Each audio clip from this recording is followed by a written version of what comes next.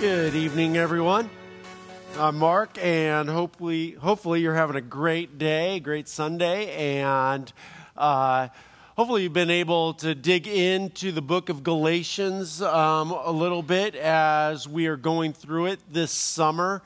Last week, Eric did a great job of giving us an intro to Galatians and talking about what it is. It's a letter to the church in Galatia, and it was written by a guy named Paul, and he was writing them because he was very concerned about what was going on with the gospel presentation.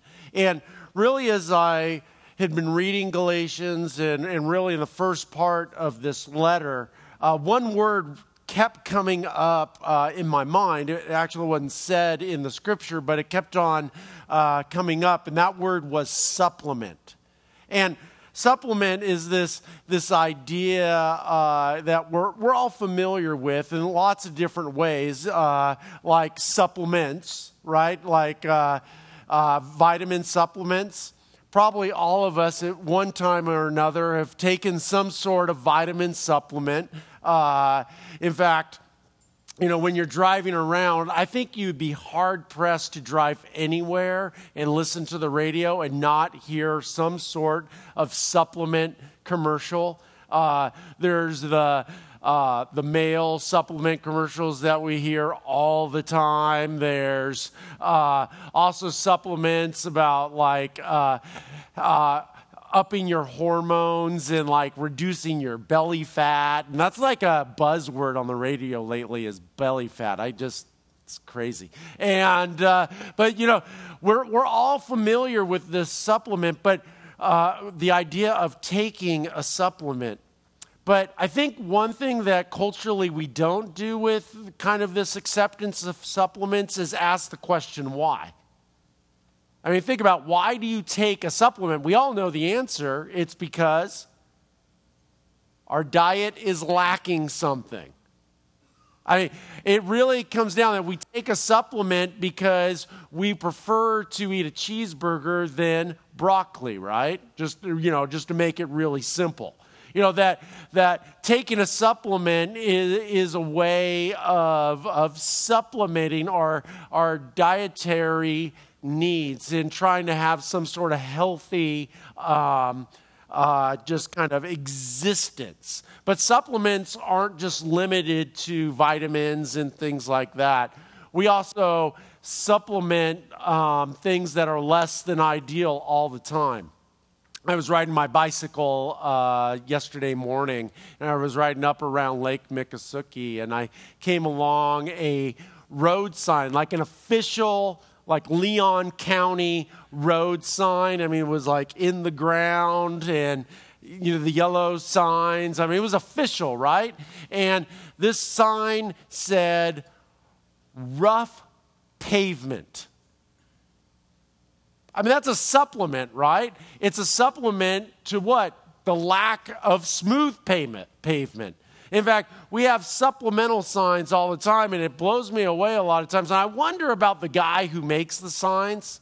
Like, if he ever wonders, like, why don't they just fix this instead of having me make a sign? Like, you know, why don't they just pave the road instead of saying, let's make a sign saying the road is not good? Or, you know, there's also signs like, I'm sure you've seen them, like, you know, washed out road ahead or something like that. It's like an official sign that is like, well, why don't you fix the road or soft shoulder or something? Obviously, this has been a problem, but these signs, they supplement actually fixing the ideal. And really what we're coming to here is that people are trying to supplement the gospel. They're trying to do a gospel supplement because they view that the gospel it lacks something essentially. So that's basically where we are in the letter is we're going to discover this evening what some people feel the gospel lacks and why the gospel needs a supplement. So if you open up your Bibles to Galatians in chapter 1, and we're going to pick up where Eric left off last week, and that is in verse 6. And I want you to really pay attention this evening to the words that Paul uses. And they're very strong words. I mean, it's really conveying that he is very disheartened about what is going on in the church in Galatia. So, verse 6, I am shocked. Not, a little dismayed or a little concerned. No, he's shocked, like, oh. I am shocked that you are turning away so soon from God, who called you to himself through the loving mercy of Christ. You are following a different way that pretends to be the good news.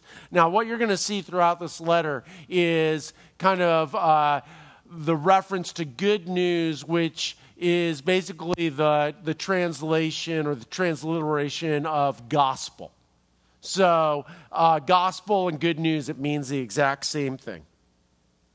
You are following a different way that pretends to be the good news, but it is not the good news at all. You are being fooled by those who deliberately twist the truth concerning Christ. So here we have Paul. I mean, he's shocked. He is really, upset about somebody who's coming in and twisting the good news, twisting the gospel. Now, before we get into what's happening there, we need to kind of circle back around and make sure that we're all on the same page of what the gospel is, what the good news is. And I think that Paul does a really good job giving an overview of this in 1 Corinthians chapter 15. And he opens it up with an introduction in verse 1.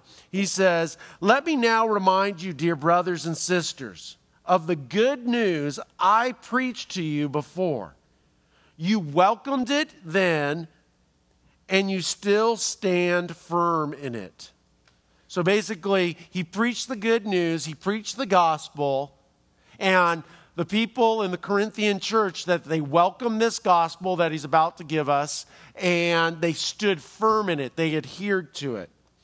It is this good news that saves you if you continue to believe the message I told you.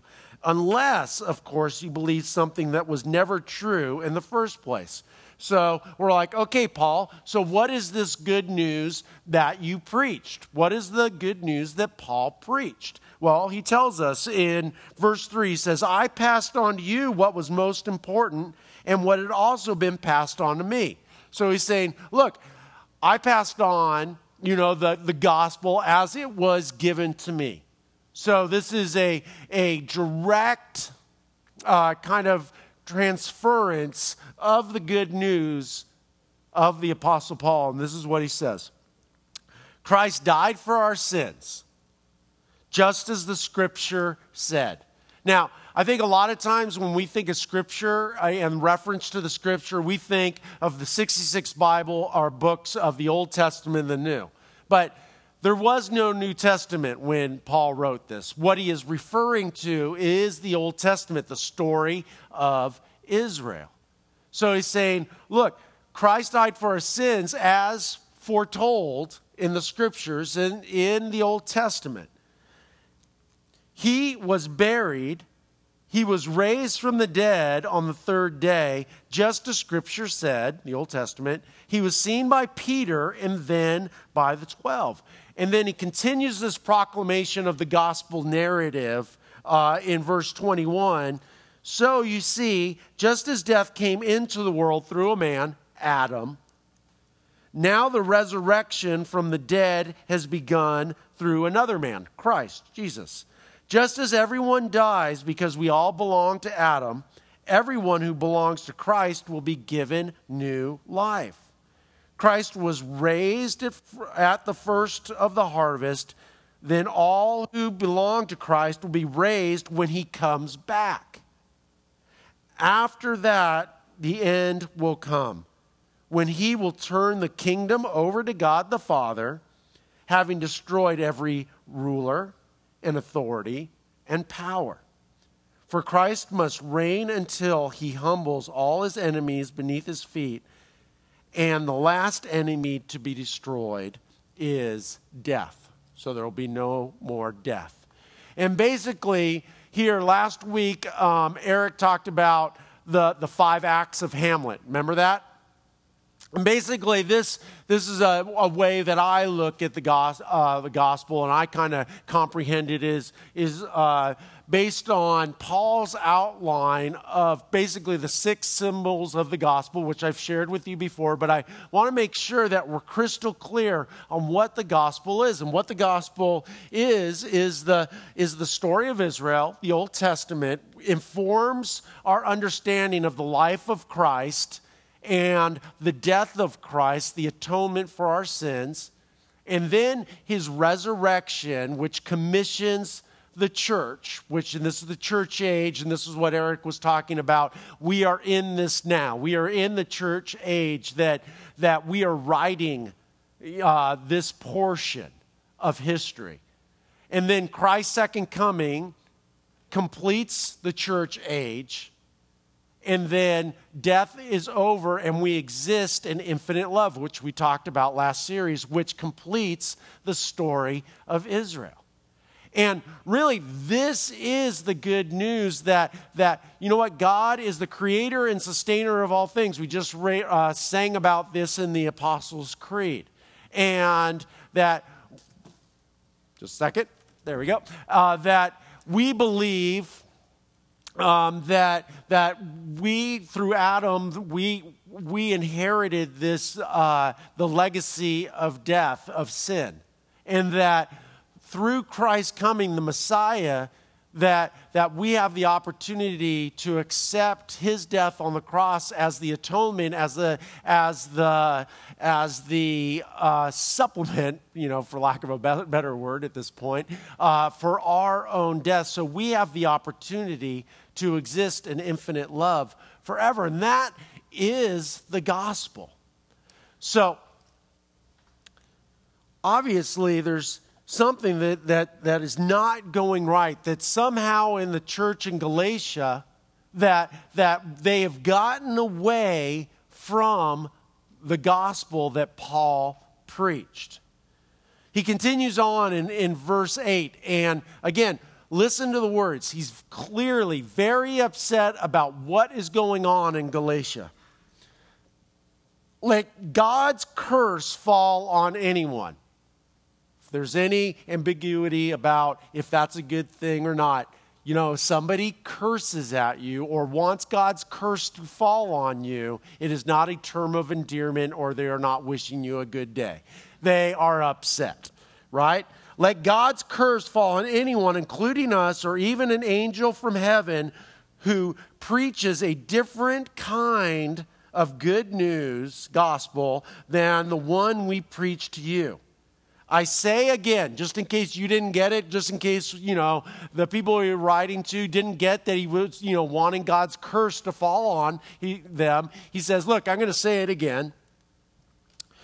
What I've said before. If anyone preaches any other good news than the one you welcomed, let that person be cursed. But, sometimes you think, well, is Paul just saying words? Does he really, get what he's saying? Well, Paul was self-aware. Paul understood the gravity of what he was writing here. And he goes on in verse 7, he says, obviously, I'm not trying to win the approval of people, because I can just tell you, if you want to win friends and influence people, starting out with a curse is generally not a good idea. And he's saying that I get it. Obviously, I am not trying to win the approval of people, but of God. If pleasing people were my goal, I would not be Christ's servant. So, if you haven't read the book of Galatians, you're probably sitting here and saying, what is this, grievous misrepresentation of the gospel? What's happening in Galatia?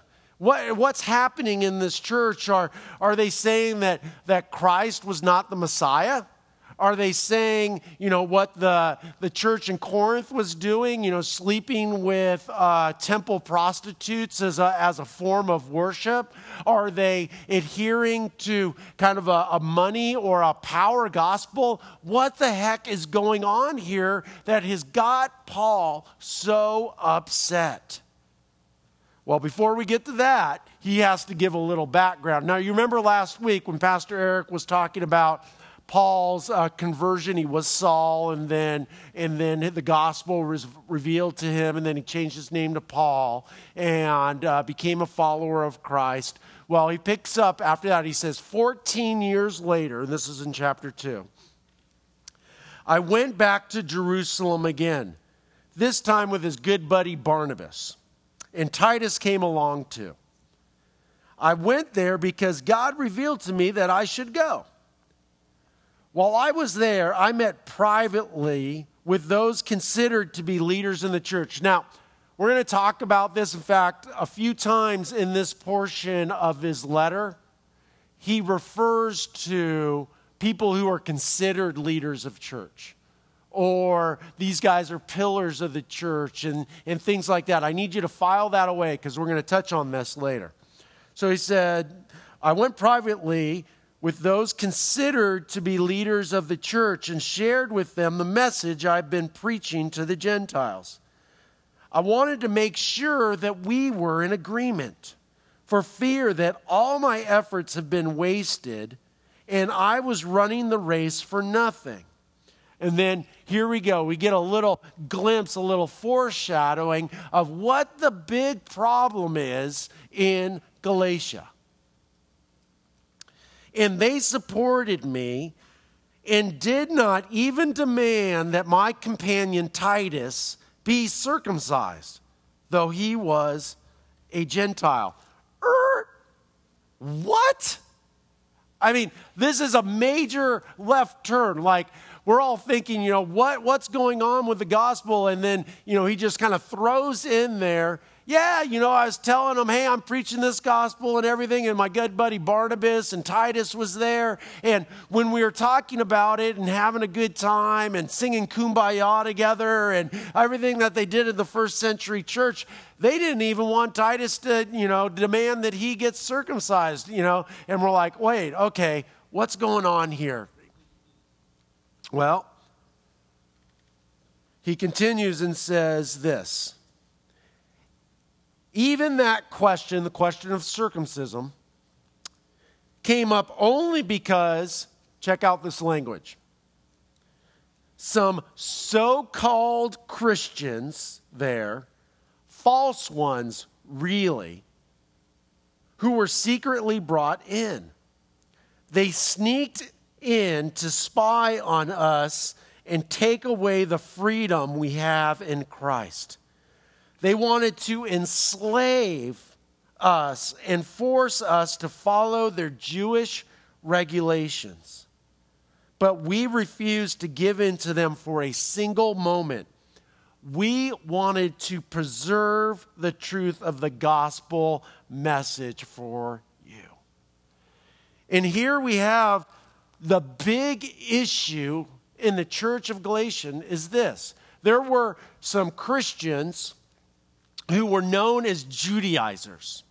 And these were basically Christians who were previously Jews that said, you know what? We want the gospel, we want Jesus, but we need Jesus plus. You see, Paul writes a lot about how, the gospel is foolish, sounds like foolishness.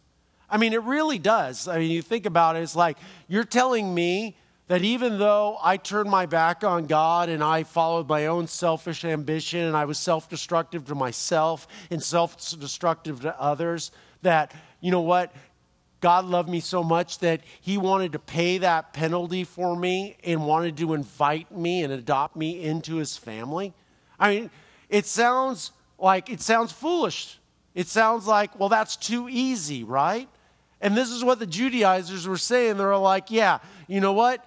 It is too easy, and it needs to be Jesus plus the law of Moses, the Mosaic law. And that means if you're a Gentile, that, hey, guess what, buddy? You know, you need to be circumcised. And Paul is here going like, whoa. Wait a second. You are way off base here. And you know what? You are trying to enslave us back to the Mosaic law. You are trying to enslave us to the law and take us away from our freedom in Christ. And this is the biggest issue, is that adherence to circumcision was a ploy by the Judaizers to promote submission to the Mosaic law. He continues on in verse 6. As the leaders of the church, here we go, the leaders thing again, and the leaders of the church had nothing to add to what I was preaching. And then in parentheses says, by the way, their reputation as great leaders makes no difference to me, for God has no favorites. Little side note. Instead, they saw that God had given me the responsibility of preaching the gospel to the Gentiles. These are people who just were not Jewish by birth. Just as they had given Peter the responsibility of preaching to the Jews. For the same God who worked through Peter as the apostle to the Jews also worked through me as the apostle to the Gentiles. In fact, James, Peter, and John, remember those guys? Okay. Who were known as pillars of the church, here we go again, a little dig, recognized the gift God had given me. They accepted Barnabas and me as their co-worker.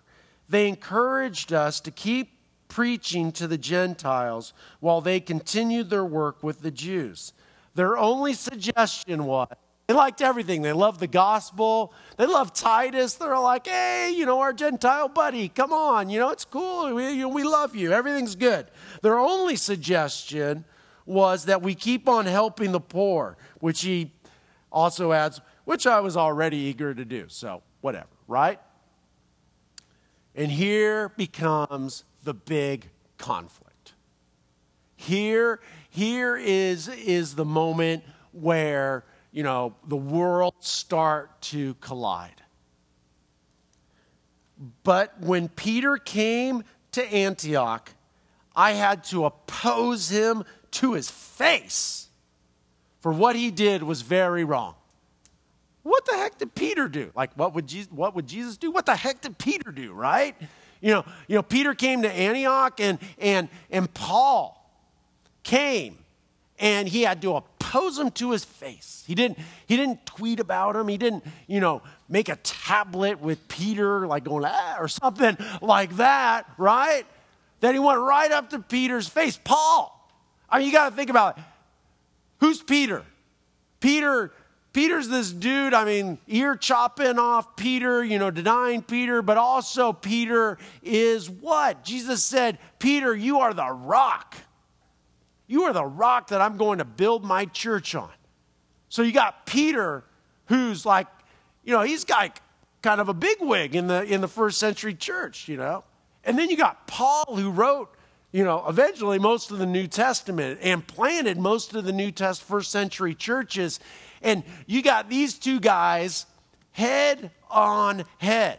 Like, it makes me laugh when people are all like, we got to get back to the first century church, man. So beautiful.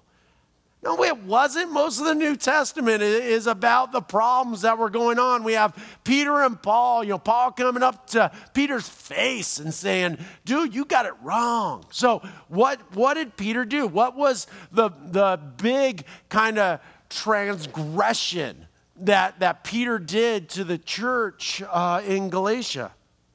This is what he did.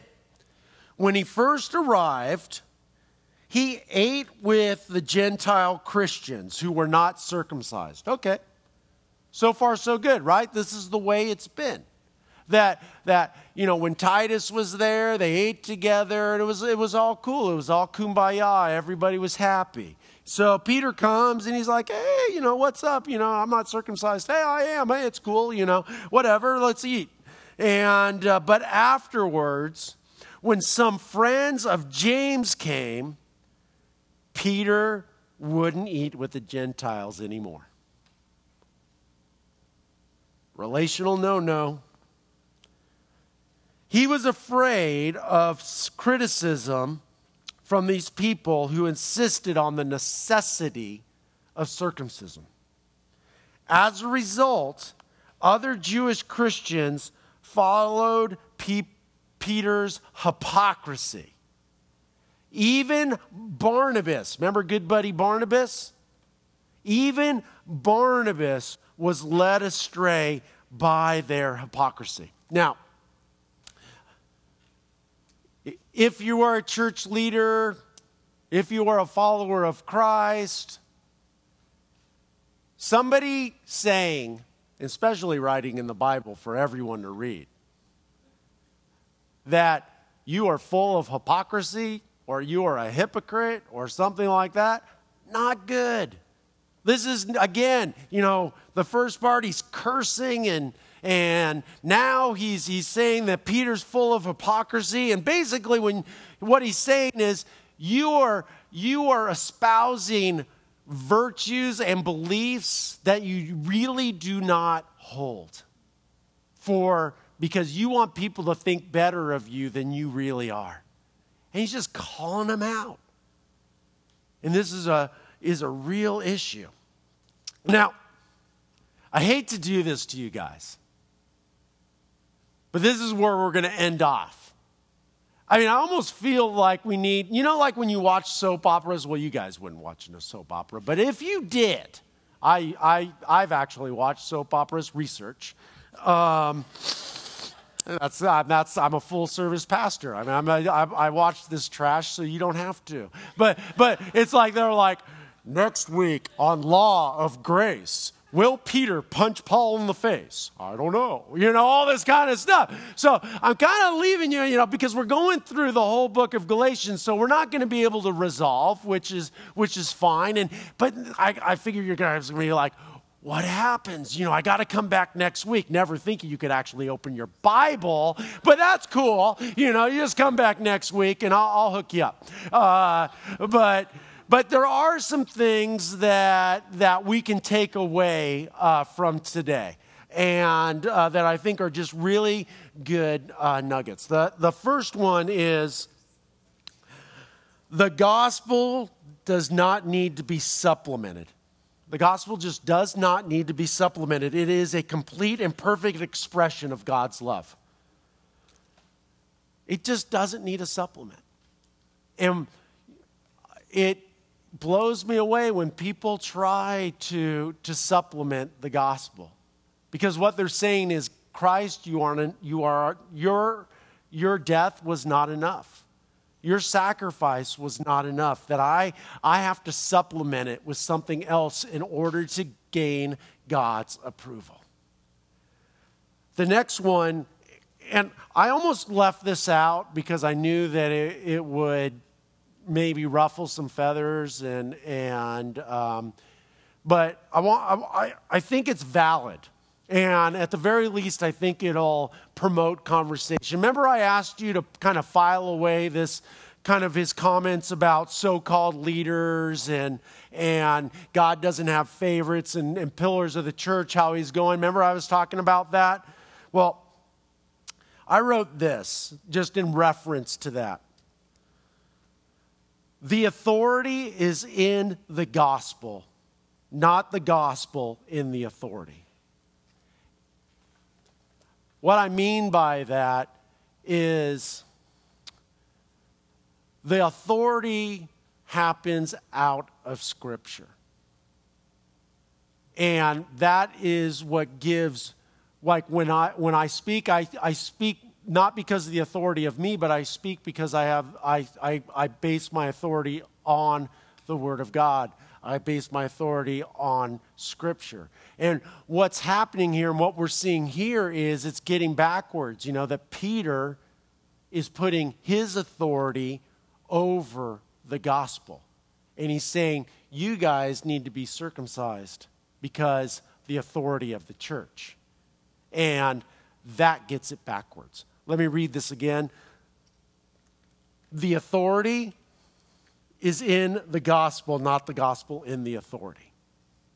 And then the last one, and I think that this one, as far as a relational and community wide thing, and probably the most scary thing, is that hypocrisy is contagious. At our church, element 3, our base 3 elements are 3 things, right? It's faith in Jesus Christ, authenticity, a real place for real people, place that we can exist in emerging culture, speaking in not asking people to leave the 21st century to investigate the claims of Christ. But authenticity is a big thing. Why? Because we've all experienced organizations and churches that celebrate facades, right? Have you ever experienced that? They celebrate hypocrisy. And what happens when hypocrisy sneaks in and then somebody gets accolades because of their hypocrisy? That somebody else, in this case Barnabas, is all like, hey, yeah, you know what? I'm gonna put up this facade. I don't really feel like this, but I feel like my culture and my community praises me for this facade, so I'm going to put it up. And what happens is that you end up looking at a bunch of facades, a bunch of happy, shiny people on the outside when we're broken and hurting on the inside. And that's one reason why we relentlessly pursue this idea of being a real place for real people where, you know what, if you feel lousy, if you have questions, if you're like, you know what, this gospel thing sounds like foolishness, well, great. Let's have a conversation about that. So those are the 3 things that I kind of took away from this portion of Scripture. The gospel does not need to be supplemented. It is a complete and perfect expression of God's love. The authority is in the gospel, not the gospel in authority. And hypocrisy is contagious. You guys pray with me? Dear God, I just thank you for this time together. I thank you for this very candid letter that Paul wrote. And just really the openness of the conflict between him and Peter and how hurt he was by Peter's betrayal. God, I think so often that we romanticize the first century church and think, oh, our church is so messed up. If we could only be like the first century church. And we just see that, man, there's always relational conflict, that there's always this pull to supplement the gospel and others, clinging to grace and the conflict that comes along with that. God, let us be a place that grabs hold on to grace and we don't let go, that we do not celebrate facades, that we always pull our authority from your Scripture, and that we just marvel at your good news as a perfect and complete expression of your love. We love you, Lord. In Jesus' name, amen.